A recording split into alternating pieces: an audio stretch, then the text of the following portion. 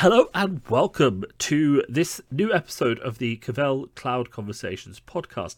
I am Finbar Begley, analyst at Cavell, and I'm joined today not by my usual assistant Patrick, assistant/co-host of course, and I'm instead joined by another member of the Cavell team, Caitlin. Caitlin, why don't you introduce yourself to everyone? Hello to the podcast. I'm Caitlin Quinn. I'm a junior consultant at Cavell.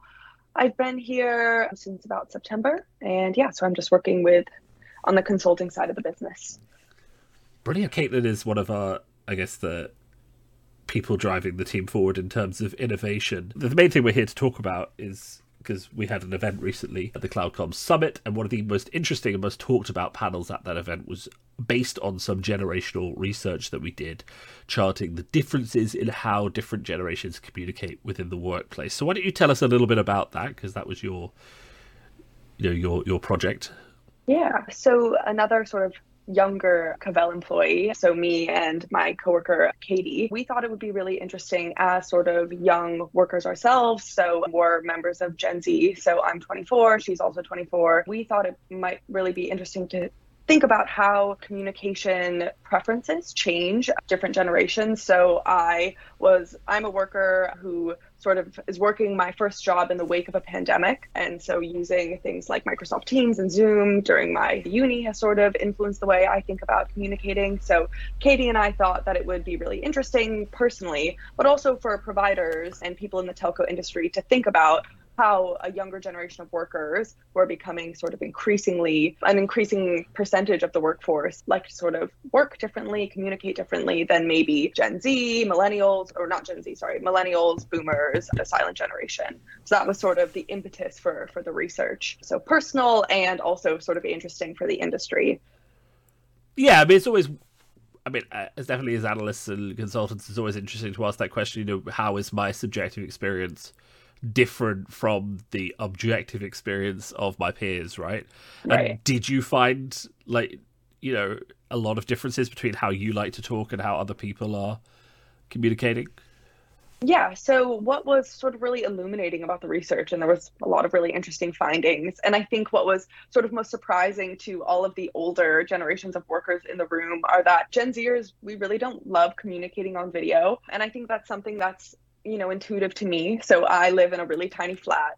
I have a flatmate who is a nurse, so she's sort of around during the day. So it's quite inconvenient for me to have my video on. And sort of when we presented that finding to an older generation of workers, product managers, they were like, what? Gen Z?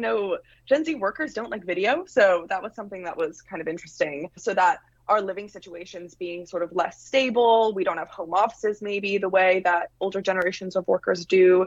We don't like video as much, but then also sort of expectedly, we're pretty tech savvy. We really like sort of integrating our social media with our sort of workplace communication. So some of that stuff was expected, but it was really interesting to sort of see the look of surprise on the faces of older generations of workers when they're thinking about the way that Gen Z work basically. So it was kind of cool.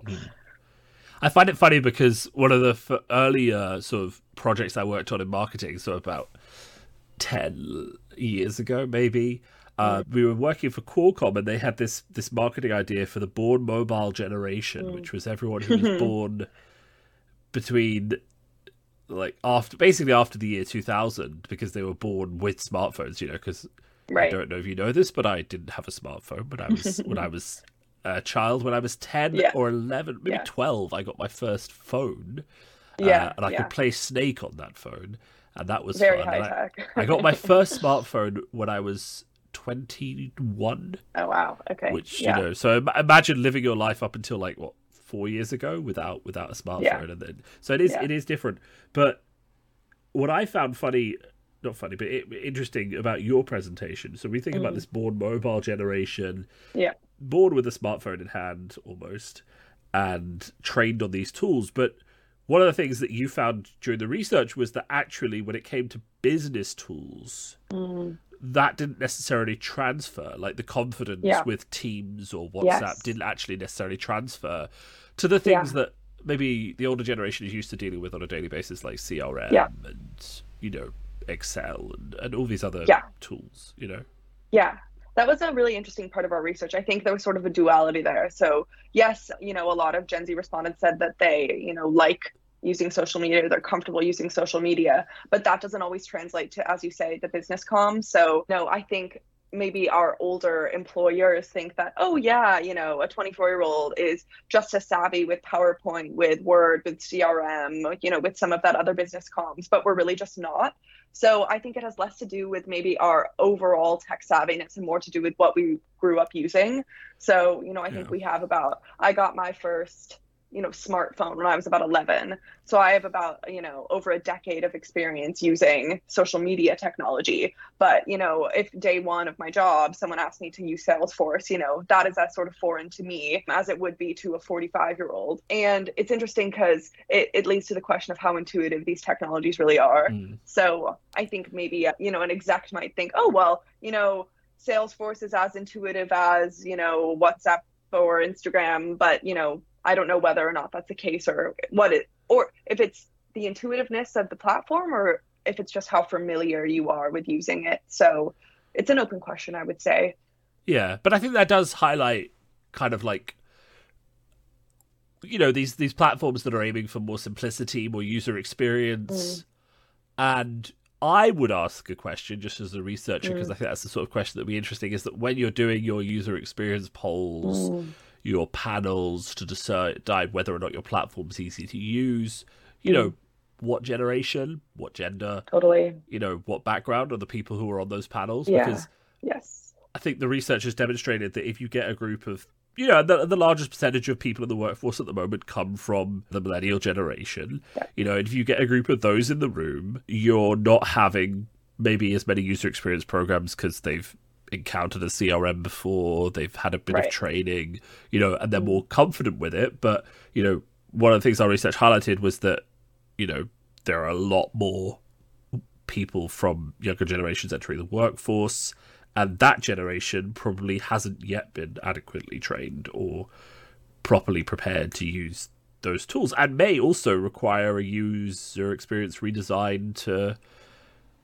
make it feel more intuitive for them, right? Totally. Yeah.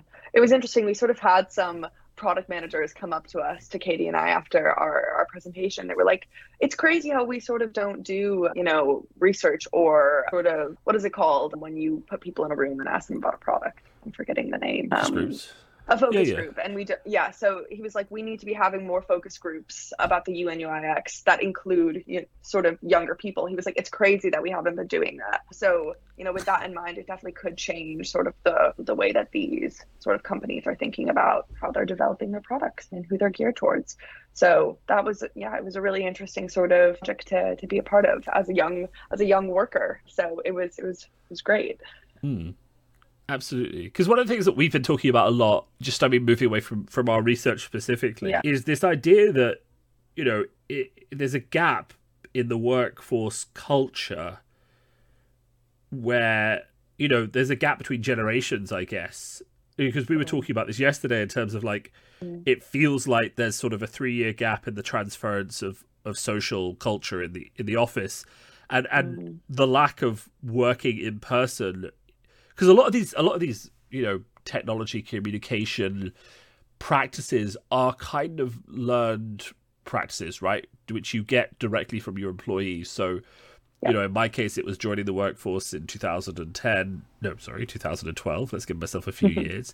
And the first thing that happens is someone's be like, well, no, we have this conference call software. You dial this number, you put in this passcode, everyone puts in the same passcode, then you join a conference call on your spider phone in your meeting room, right? And there was a lot of etiquette tied into how to start those calls. The admin user had to start it, so you had to be there 2 minutes early. Like, there's all these little things that you learned to be good at doing that with good etiquette and good preparation. And now we've got easier platforms, but also, there's that question as to how much of that cultural transference is happening, when there was this huge break due to COVID and this huge break due to people not being in the office. Yeah.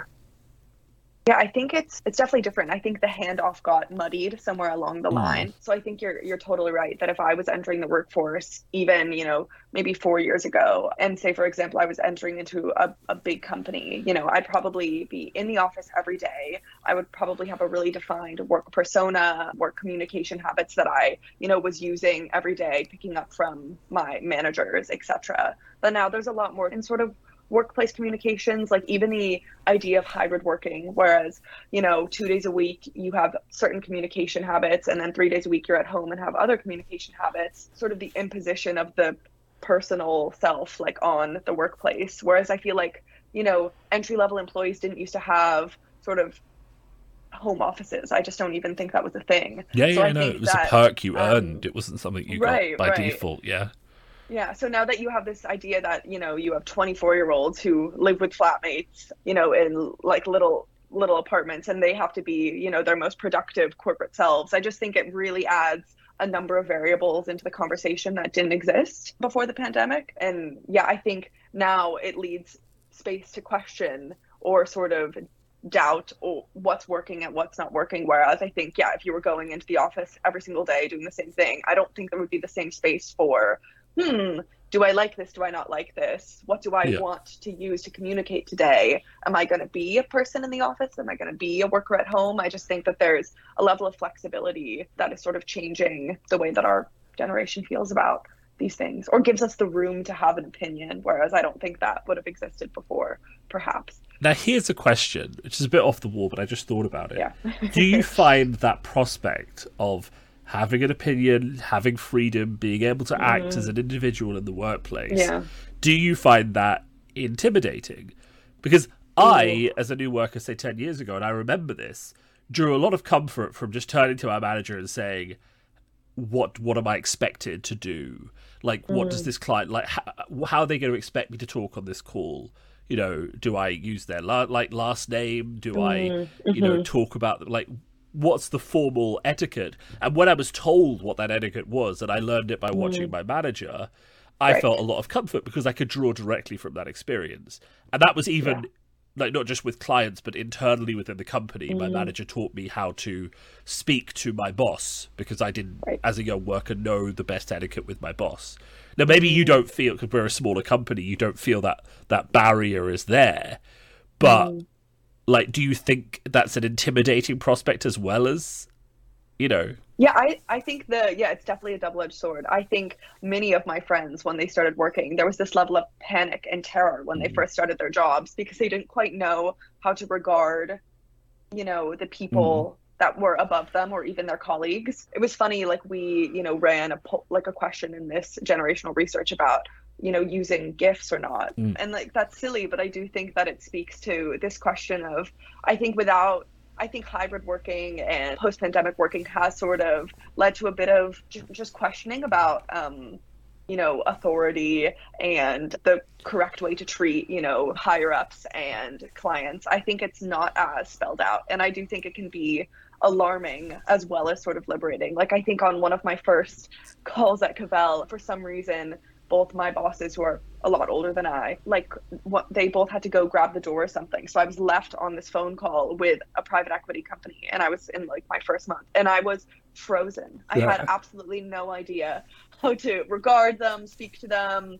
Do we chat about our days? Do we stay silent? And I think that if I had been in a boardroom or an in-person meeting, it would have felt much more organic. It's like my natural social skills would have come through, but over a team screen, I was like, I have absolutely no idea how to deal in this situation. And I think that is it's an illustrative example of the thing that you're talking about. Whereas like there was no sort of handbook that told me how to deal in those scenarios, and I definitely floundered. So I think it's a blessing and a curse in some ways. Yeah, I mean, I thought of it because my sister, who now works at a consulting company as well, just was tired one evening and responded with a GIF to like her manager's manager.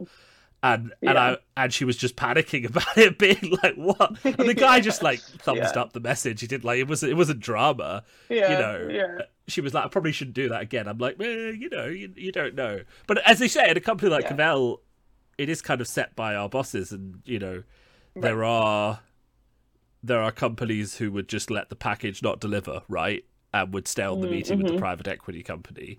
But yeah. I feel like, I mean, I guess in some ways with clients, it's kind of determined by, they know who you are when they start working with you a lot of the time, right, which gives you a bit of protection. And then I guess internally it's just set by your bosses. But it was kind of like, it seems like there was, maybe I'm not, I don't want to be unfair to the people on the call with you, because they're obviously my boss as well. But, maybe there was a bit of a failure in transference of expectation in terms of, yes. You didn't know that was something that could happen to you. Right. And therefore you had no idea that you would be expected to field a client by yourself after 1 month, because a lot of companies would not let that happen ever. Right. You wouldn't even be on that call,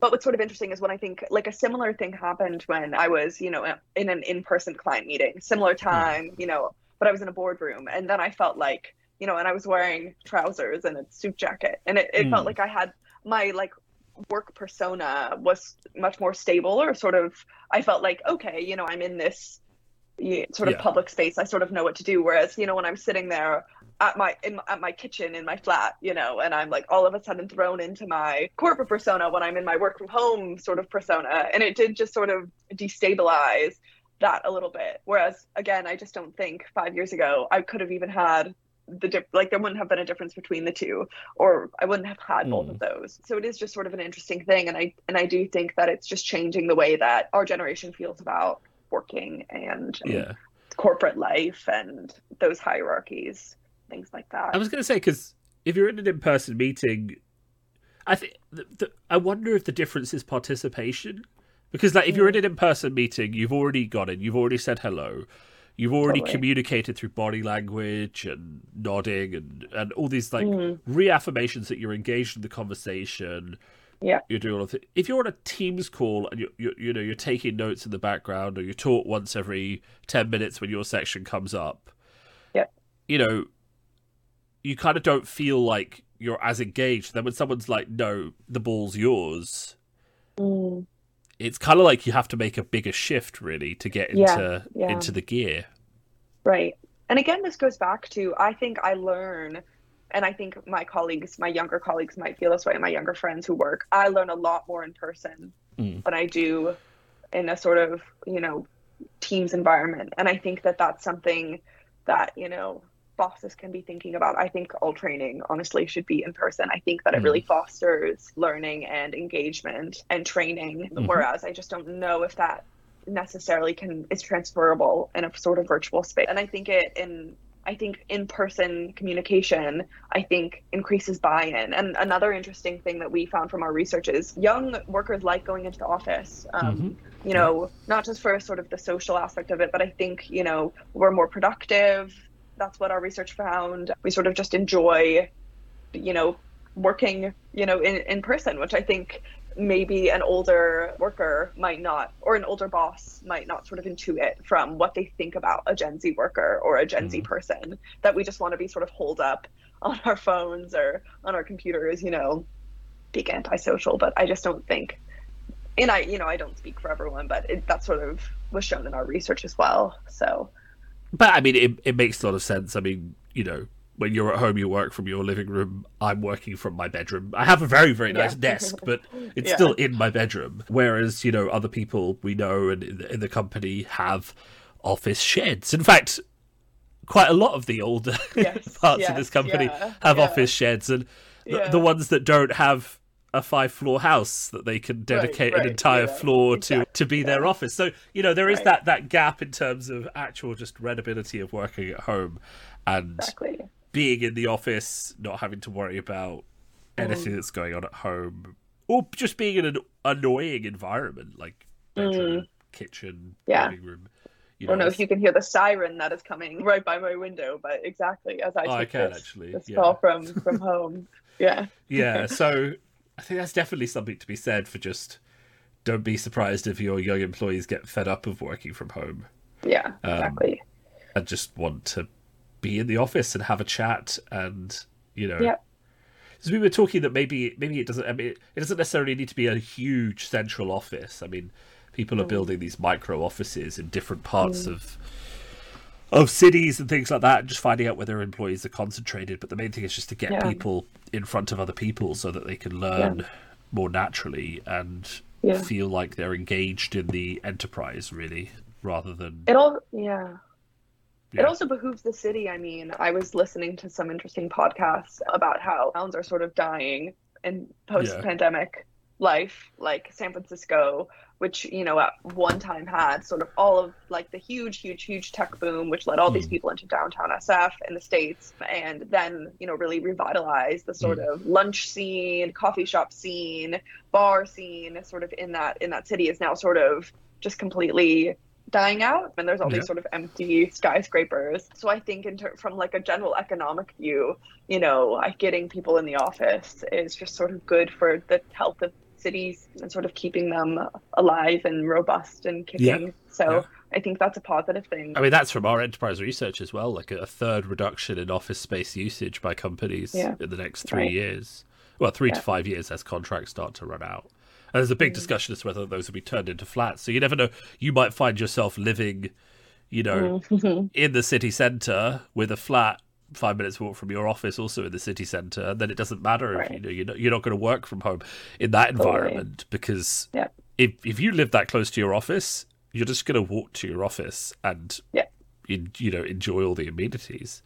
Exactly. That's kind of like this great sci-fi vision of the future that imagines people having corporate sponsored housing in the same skyscraper as their office, and then everywhere. Like, there was one idea that just had these mega skyscrapers, right? And everything outside it was just converted into a park. So you'd have this cluster of mega skyscrapers, and then for like 20 miles around would just be this amazing park, right? But everyone would live in these glass towers and work in the same tower, and then you wouldn't actually, you know, need to go outside except to enjoy yourself, right? You know, just Anyway, we're getting very off topic, but you know, as listeners of this podcast will understand, a tangent is good because it takes you to places where you know, a scripted conversation never would. So that is it for us today. Thank you all for listening to the Cavell Cloud Conversations podcast. You know, lots of ground covered about generational research, lots of really interesting things happening. We have sort of missed our regular cadence on our podcast recently. There's been a lot of events and things going on, so we will be returning to that bi-weekly cadence soon. So if you're listening to this and you're wondering, when can I hear more from Cavell, you will hear from us very soon. We also have a potential surprise guest coming on the next podcast, who is from a very large blue chip manufacturer of very interesting things. So that will be a surprise. It's not a sponsored podcast or anything. He just said, hey, can we have a chat? So look forward to that. So that's a goodbye from me. And of course, I won't say goodbye for Caitlin. She can say it herself. Bye, listeners. All right. Thanks, everyone. And we'll speak to you all very, very soon. Thank you.